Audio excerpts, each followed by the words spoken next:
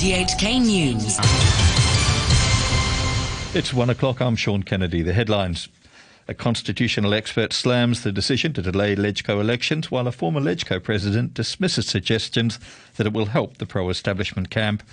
The city's death toll from COVID-19 rises to 37 amid concerns about the effectiveness of planned mass tests in the SAR, and profits plunge at banking giant HSBC as it warns of challenging times ahead. A constitutional law expert says the Chief Executive, Carrie Lam, shouldn't have postponed next month's LegCo elections for a year, as this discredits Hong Kong.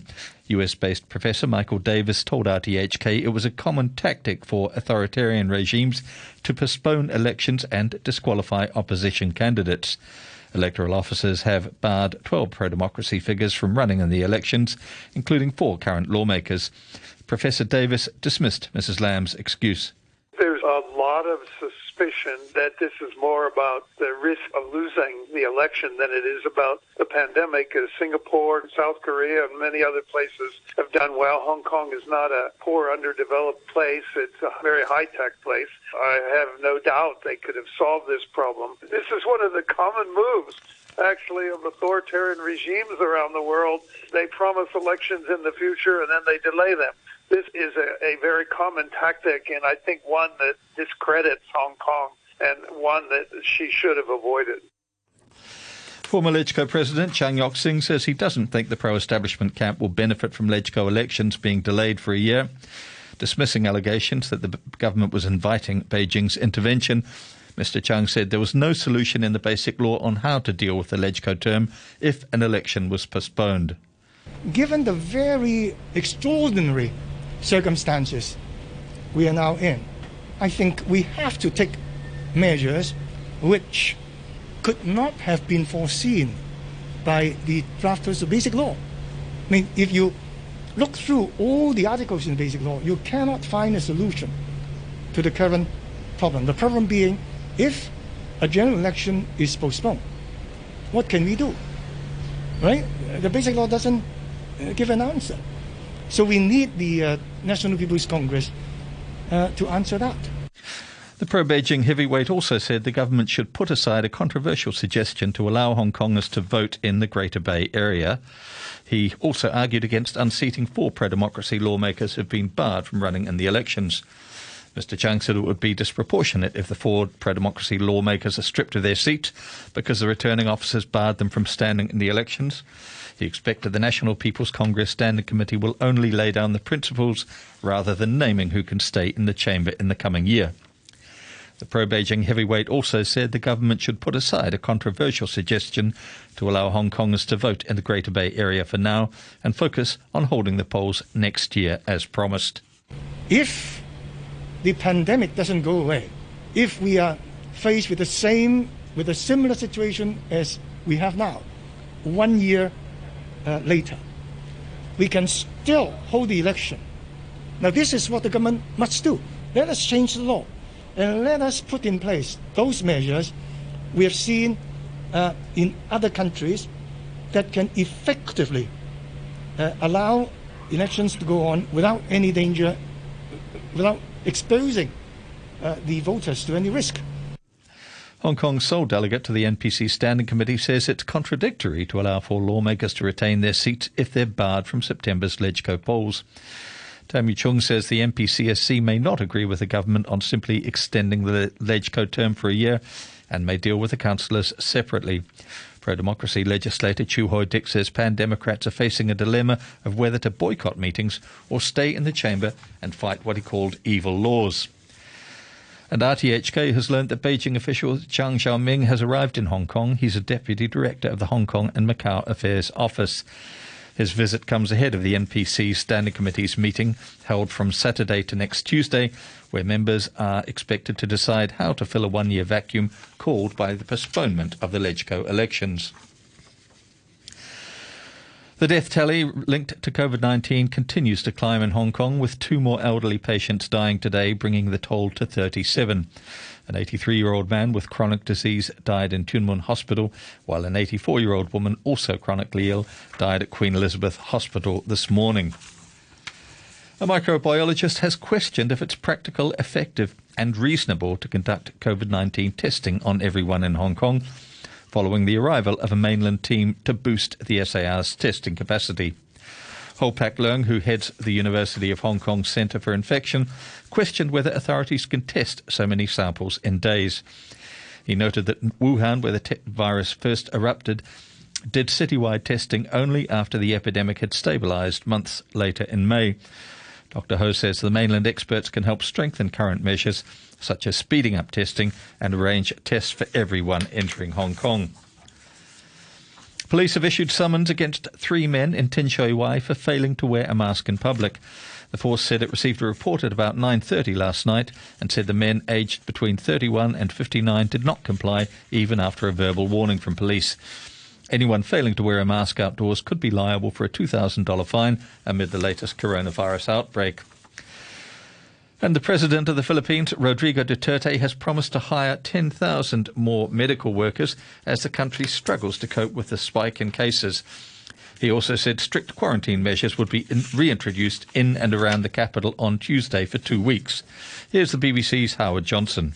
50% of certain workforces won't be allowed to go into the office anymore. We'll see more police and army checkpoints checking people for their temperatures as they move around. We've seen since this coronavirus outbreak lots of people in camouflage, police officers wandering around with guns near shopping malls. Quite a sort of worrying image when you think that you're dealing with a health pandemic. And doctors over the weekend did say, look, we're losing this battle. We need to help the doctors at the front line because hospitals have issued warnings over the last few months saying we're completely full to capacity with COVID cases.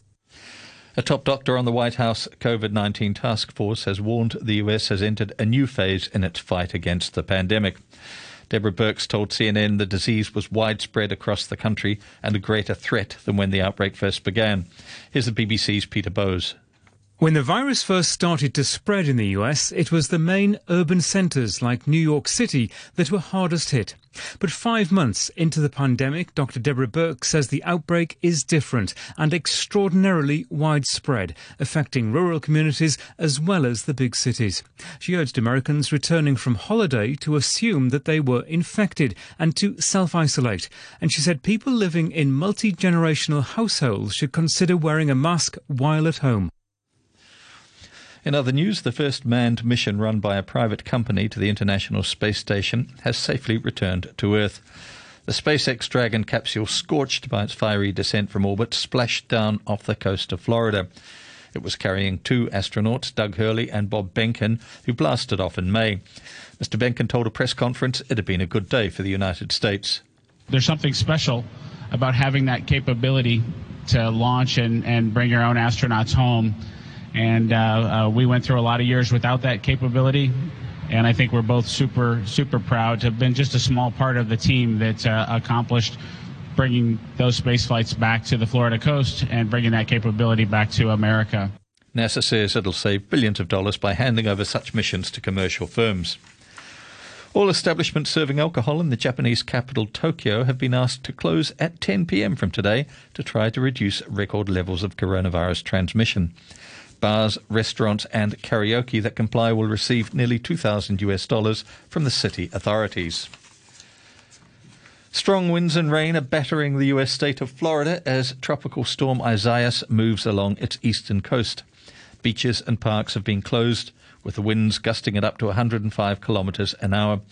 Isaias was downgraded from a hurricane to a tropical storm, but the governor of Florida, Ron DeSantis, warned it remained a serious threat. Don't be fooled by the downgrade. We do think it will be upgraded back to a hurricane later on this evening. Even if it's tropical storm force winds, you can pretty much be assured you are going to see power outages. That's certainly a 70-mile-an-hour wind will be enough to take down trees and limbs. That obviously interacts with power lines, and so that will happen, and people should be prepared for that. Fire crews in California are battling a massive wildfire that's forced thousands of people from their homes east of Los Angeles. More than 1,300 firefighters, backed up by helicopters and water-dumping planes, have been tackling the blaze, which started on Friday. Parts of the fire are in steep, rugged hillsides, making it hard for fire engines to access.